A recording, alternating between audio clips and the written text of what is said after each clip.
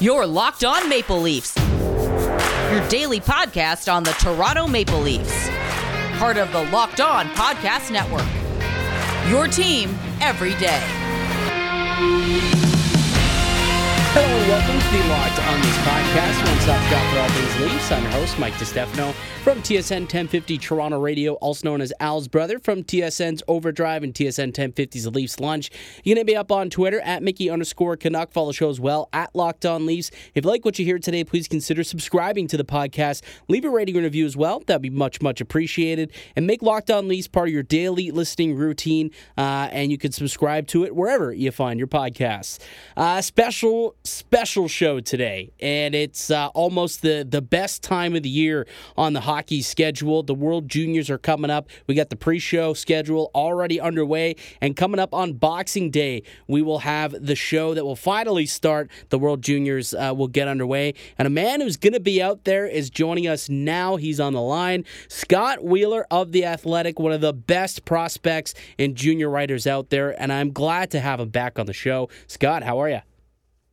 Well, I appreciate that intro from you, Al's brother. It's I would wholeheartedly agree that this is the best time of the year. This is the late December into early January is like my favorite 2-week stretch of the hockey season. So can't wait to get out there. Well, it's just in general, right? Like so many people get to take, well, not you, I guess, but a lot of people get to take time off and take in the tournament with family and friends and just really get to enjoy it and watch like hockey's, next greatest stars perform, and it's really just so awesome. And we were just chatting before we got on that you just recently had a little one, and you're going to be sticking around for the Christmas, but that you got yourself a day on Boxing Day.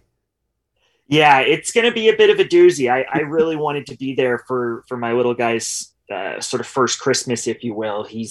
He'll be 7.5 months by Christmas time, and he's not fully going to understand it, but we're going to do the stocking and give him a couple of gifts, and he can gob away on the wrapping paper and have the time of his life. So we're really looking forward to that. I normally fly out on Christmas Day and sort of spend Christmas night in the host city, just sort of getting my bearings and getting settled so that the first day of games isn't a complete shit show, mind my language here.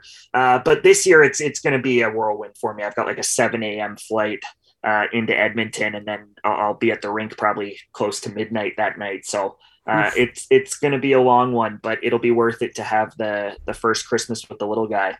Absolutely, it certainly is going to be a good one. Well worth it, and expect it to be quite the tournament too. I mean, especially when you look at some of the marquee players that are going to be here this year. Let's start with the Canadiens. Obviously, you and I both Canadian, and this is the team that we follow most closely. Although you follow all of it, but the team that I follow most closely.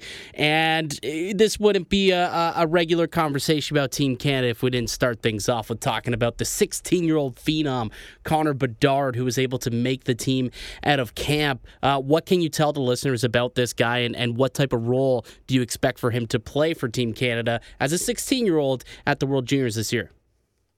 Well, the big thing that pops with Bedard is just the way he shoots the puck. There are no prospects, i.e. zero, nada, on this Team Canada who can shoot the puck like him. Not Cole Perfetti, not Mason McTavish, who can really rip it.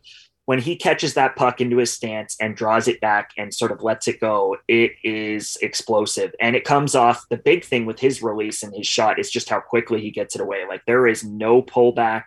It just sort of drops into his stance, and then it's almost off of his stick before he's even in that sort of forward shooting motion, if you will. Like, it almost feels like it comes off his stick as he's drawing it back, which is just an incredible thing to watch. So that's the big thing. And then the other thing is obviously the age. So can he, with that shot and with his ability to score goals and to create scoring chances, can he work his way into a top of the lineup roster spot? And will that be at center or will that be on the wing? Because he's technically a natural center, but with Mason McTavish and Shane Wright down the middle as the 1-2 punch at center for Canada, it's virtually impossible that he's going to get minutes there in the top 6. So then you're looking, okay, can he be the right wing? And that's a possibility. He has started here sort of through the early stages of Canada's camp in Calgary and then into their pre-tournament schedule, started as the 13th forward for this team. And the big part of that is just sort of making him earn it and continue to earn it after an excellent camp in Calgary, if you will. But there is one opening in this roster, and it's the second right wing spot outside of the one that they're going to give to Dylan Guenther, who is a lock to be a top 6 right wing on this team. So can he earn that? And that's going to be a story, I think, that isn't even solved once our pre-tournament schedule finishes up here in the next few days. It's going to be an ongoing story through group play. I think he's going to get reps. He's going to get power play time. He's going to get opportunities. And then the decision will have to be made come quarterfinals, whether they feel they can have a 16-year-old in high leverage situations playing in their top 6.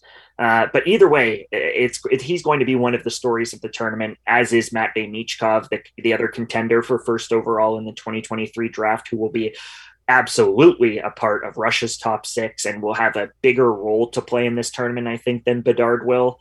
But those two guys are going to be, if not the 2 players to watch, then pretty darn close. And you talk about the number 1 picks in the 2023 draft, and it's probably going to be one of those 2 players. They look like, I mean, the term generational talent gets thrown around a little too much these days, but these look like premier prospects.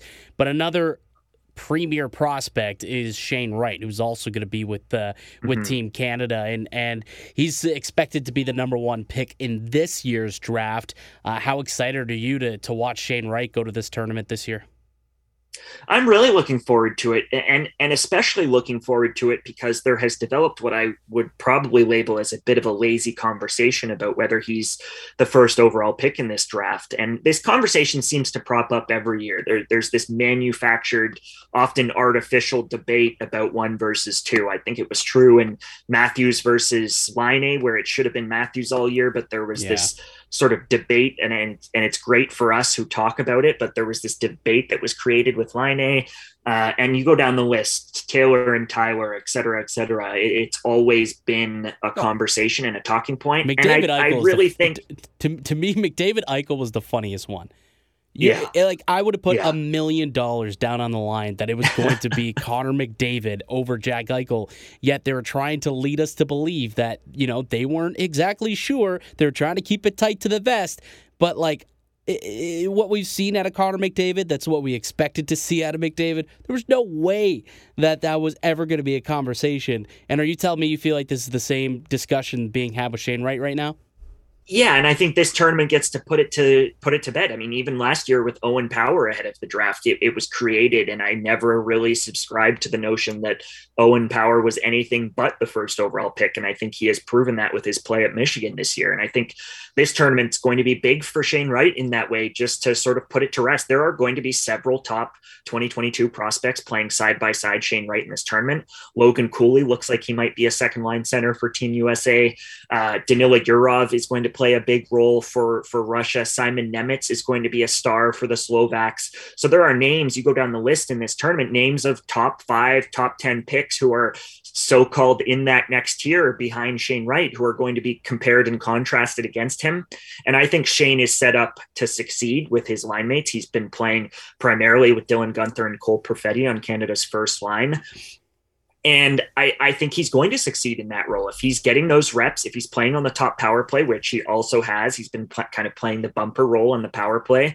I think he's got a chance to put up some points and do some damage in this tournament and have the kind of sort of draft year tournament that, say, someone like Alexis Lafreniere didn't have when Alexis played in the tournament in his draft year and was kind of unspectacular and then had to return after his draft year and really sort of star. So that piece of it, all of that, I think, is coming together really nicely for Shane.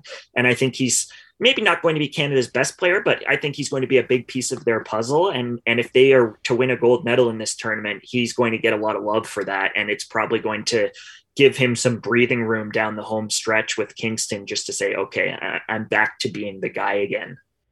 Got beard, get Primal. You heard me, right? Got beard, get Primal. If you or someone you care about has a beard, it needs to get Primal. Maybe you're that guy who's never considered the benefits of treating your beard with product. Primal Origin Oils will stop the itch and make your beard look healthy and groomed.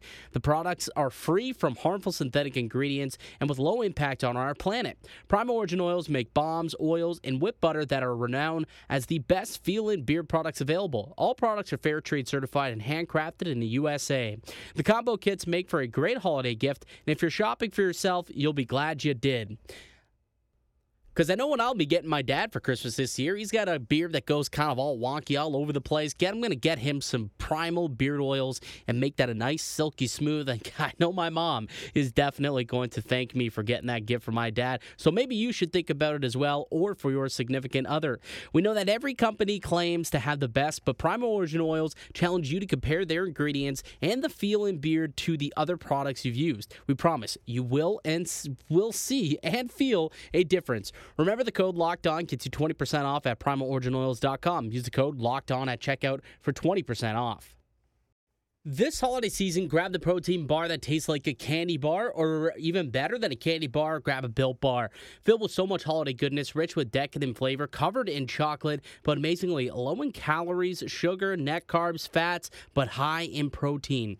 You get the best of both worlds, delicious and healthy. So many flavors, you'll have a hard time choosing. Will you have the raspberry or mint brownie, cherry or double chocolate, cookies and cream, or the peanut butter brownie?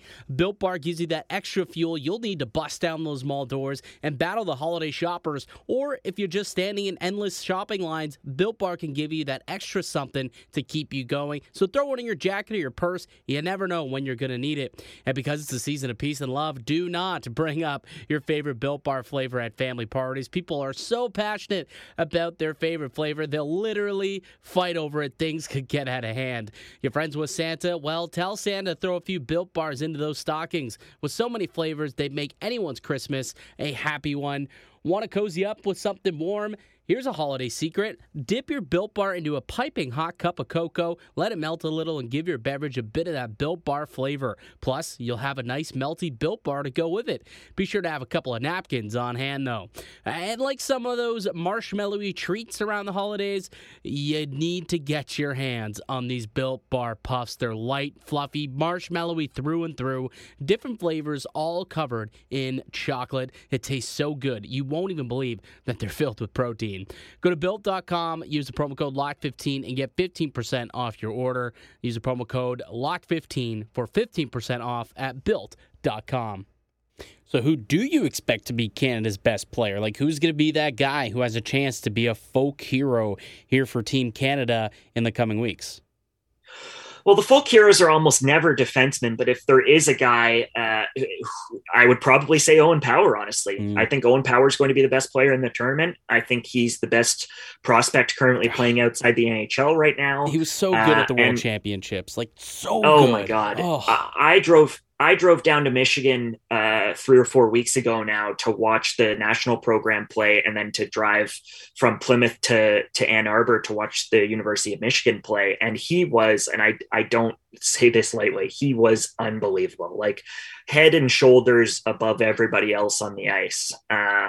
And I think he's going to be the same in this tournament. He's just too good. And Canada's strength on this team is its goaltending and its forwards. It's actually not its defense. And I think that almost plays into Owen's hands, because him and Caden Gooley are really their two stalwarts on this blue line, which is otherwise pretty thin.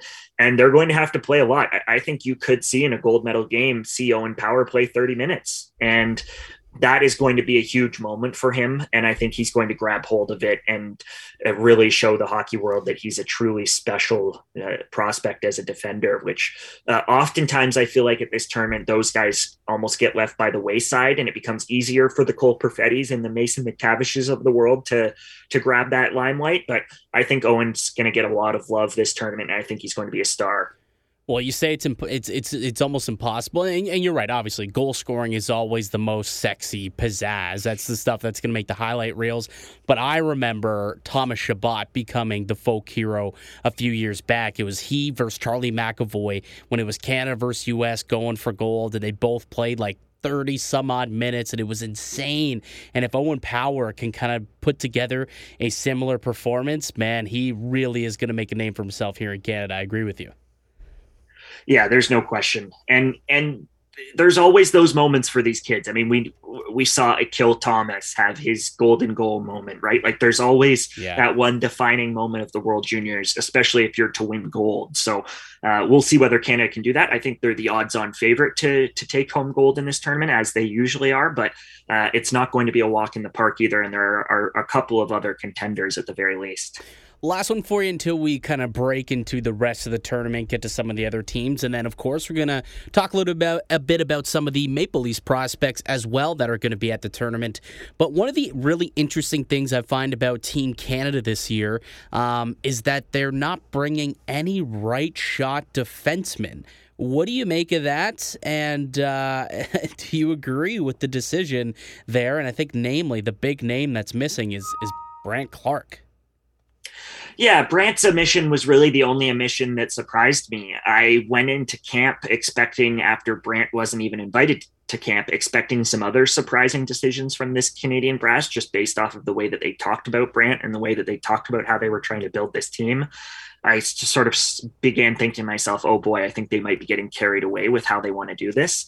And then actually in Calgary, I thought they picked basically every player to be on the team that they should have picked. And I thought they built a pretty darn good team with the players that they had in camp. So the big surprise is still that Brandt wasn't even there, because, and the handedness is obviously the talking point just because they're bringing 8 lefties, but even without the handedness, they are having this internal debate about who's going to run the second power play. Owen Power is going to obviously run the first, and then they've kind of been having Lucas Cormier and Olen Zellweger rotate on and off the second, but I think that could have been an easier decision had Brandt been there. And I think that this team from the blue line up is going to struggle. If they do struggle anywhere in this tournament, I think it's going to be to create offense. Zellweger's a great player offensively. Cormier's a great player offensively. Obviously, Owen Power's a great player offensively, but they've got also basically 4 or 5 guys who are mostly going to be not stay-at-home types, but they're going to play a little bit more reserved. They're going to be a little bit more calculated. They don't have a ton of offense to their game. None of Ronan Seeley, Ryan O'Rourke, Donovan Sabrango. These aren't kids who are going to create a ton offensively. Their job is going to be to lock it down. So I think this team could have used a little bit of Brandt's flair. And I also think he's a much, much better defender than he gets credit for, and a great leader. And by all accounts, someone who is very vocal on the bench and whose teammates respect him and who wants to take charge of a room and be a big part of a team. So it was a little bit of a surprise to me. I've heard rumblings that maybe he rubbed some people the wrong way with his personality at under 18 Worlds, and that this was kind of them sending a message for next year's tournament. But even regardless of that, I think on talent, it's pretty clear, considering that this D-core is a little bit more watered down than maybe you'd hope for. I think on talent, it's pretty clear that he should be there. Yeah, it was super surprising to me when I saw he wasn't even brought to camp out west. That just really surprised me. And on my show on Leafs Lunch, we spoke with Craig Button about it, and like he it's strange because you would think he was so high on him during the whole draft process, but he's like, this is a 19-year-old tournament. It's a 19-year-old tournament, and Brandt Clarke, I don't think is, there's a reason why he wasn't brought. I really don't get it. It just made absolutely no sense to me why he's not there, and then you just explained even more in depth as to why it just doesn't make sense for him to be there, and hopefully Canada doesn't regret that decision. I think we're all hoping that they go out and they can win gold without him, but it's not very often you see a top 10 pick in the draft prior, a big mobile right shot defenseman at that get omitted from a team like this. Yeah, and the thing with Team Canada is they can still go out here and sort of prove their theory right by winning gold, right? Like, it's still right. A team that's capable of winning gold even without one of the top young prospects in the sport on the roster. So that part of it is the sticky thing with Canada, where I don't think when they do make decisions like this and they do hurt them, I don't think it tends to hurt them enough to make them reconsider their sort of thought process or their way of thinking. And that's the tricky thing, right? So unless they flail out in the quarterfinals or end up in the bronze medal game, I'm not sure that it's going to be a lesson learned for those who are making those decisions. And the argument that they made to me, and I asked them each about this on recent phone calls for some stories that I was working on. I asked both Alan Miller and James Boyd, the two sort of managers in charge. I asked them one-on-one, like, look, what went into the decision? And they both said that without actually saying it, I think they both said that basically they believed that he was one dimensional and that he wasn't the type of player that they wanted to bring to the tournament, which I would absolutely disagree with. Yeah, and like you said, they can justify their actions by going out and winning gold. We'll see what happens.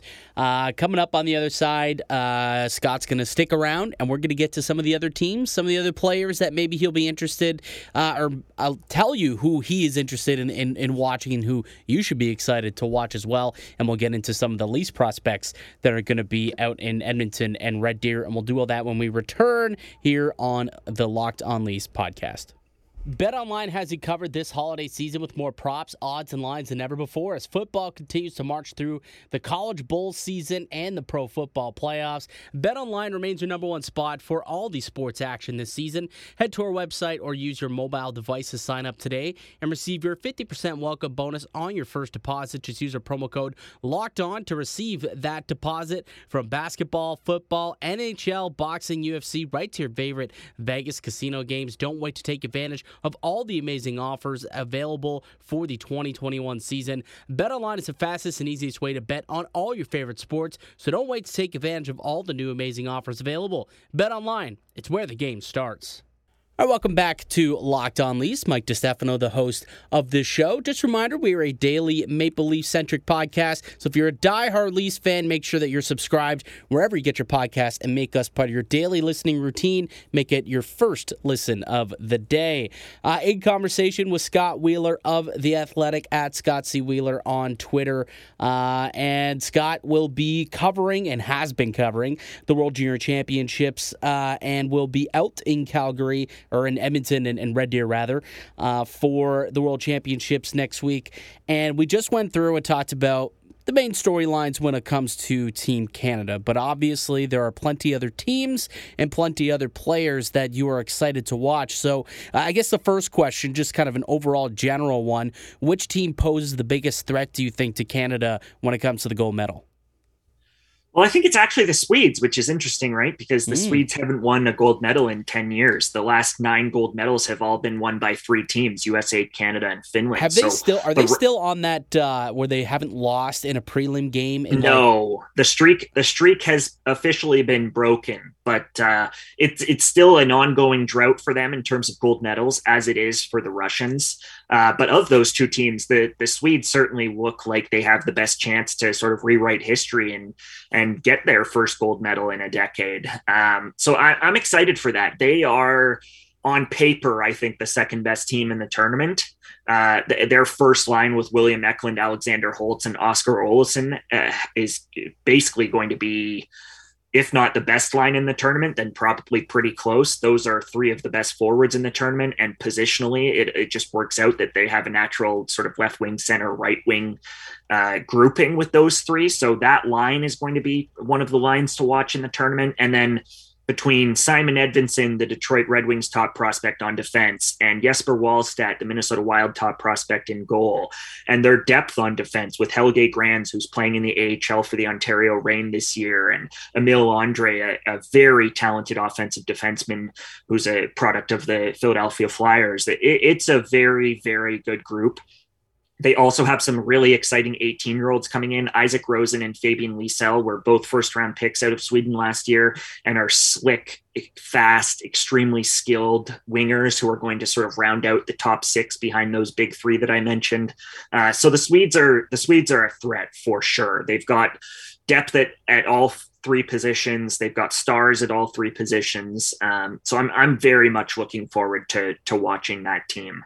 And then after that, I think you've got the next 3 kind of in a cluster. USA, Finland, and the Russians are all going to be good, and they're going to be competitive, but I think they're probably a slight tier below. I would have probably had USA in that same group as Sweden until Thomas Bordeleau, who was expected to be their second-line center, was, for the second year in a row, heartbreakingly not allowed to participate in the tournament due to COVID protocols. So losing Bordeleau is a big group for a forward group on Team USA that is much thinner than the star-studded one they had last year with Zegras and Caulfield and all those guys. So their group is a little bit watered down, and then suddenly it becomes about Sweden and Canada, I think. And you mentioned earlier Matvei Michkov, who's going to be playing for Team Russia, who you expect to have a prominent role there. How special is this kid? Like we do talk about Connor Bedard quite a bit up here in Canada. I think a lot of people who follow the sport quite closely, especially draft people, know the name and they're excited to watch him. But this Michkov kid has been putting on a show as well out in Russia. So just tell the listeners a little bit about what to expect with this young man. He's unbelievable. He is a phenom. He's that sort of unicorn prospect that you just wait for. And I honestly think he's a better prospect. If you're just evaluating the talent and projecting forward in terms of what they're going to look like in their prime of their careers, I think Matvei Michkov may be a better prospect than Connor Bedard, which says volumes about how high I am on both of those players. I think he's going to be their best winger. They have a roster that obviously made headlines for leaving 4 pretty prominent North American prospects at home and not bringing any of the top kids who are playing over here. They're basically bringing a roster that's exclusively kids who are playing in Russia and have been developed in Russia, which I think is a huge mistake and a discredit to really 4 kids that they left at home. But with that, it's just more of an opportunity for Matvei to be on the top power play, to be on the first line, and to do something special in this tournament and really bring it from this sort of niche future 2 years away NHL draft prospect who everybody knows about on Twitter to the mainstream audiences of TSN in Canada, right? It's an opportunity for him to really begin to get NHL fans excited about the future of the league and this potential future superstar. So he's going to be unbelievable for Russia, I think, and he's going to have to be because I don't think they have a great team this year. But he's special. He's one of a kind. That is quite the bombshell. Quite the spicy take about Michkov being the better prospect than Connor Bedard. This is completely off topic, but I know Corey Prodman does this, one of your colleagues at The Athletic. And do you do this as well, where you look back and you talk about some of the players who you were right and wrong about, like 3 or 4, 5 years past? So who to you is the one guy where you were so high on, where now you look back and you're like, yep, I'm an idiot. That guy stinks. Well, I think that one would actually be in the other direction. The kid that I was low on, who now I look back on and say, holy shit, he's a good player. And that is probably Moritz Seider, if I'm being honest. Yes.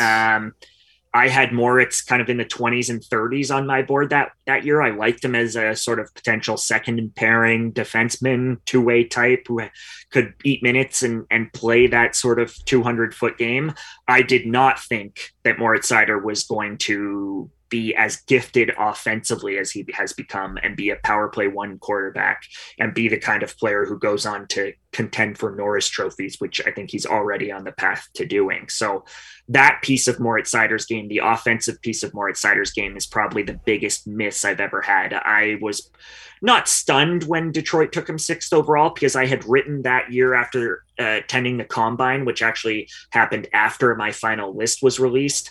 I'd written that year that I could sort of understand him going in the teens just based off of what I'd learned since my final list was released, and that it seemed like he was going to go around 10.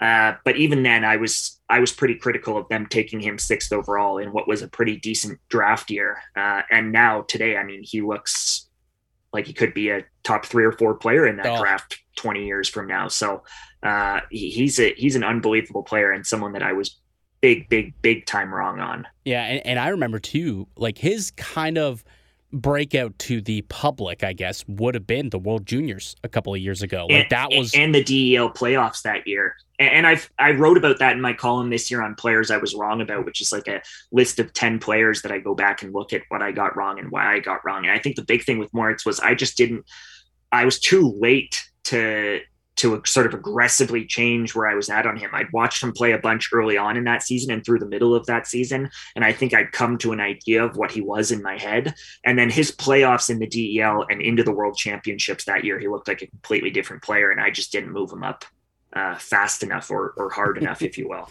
And that guy really does seem like he's going to be a workhorse. He should never, ever, like you say, you sat there, you criticized Detroit.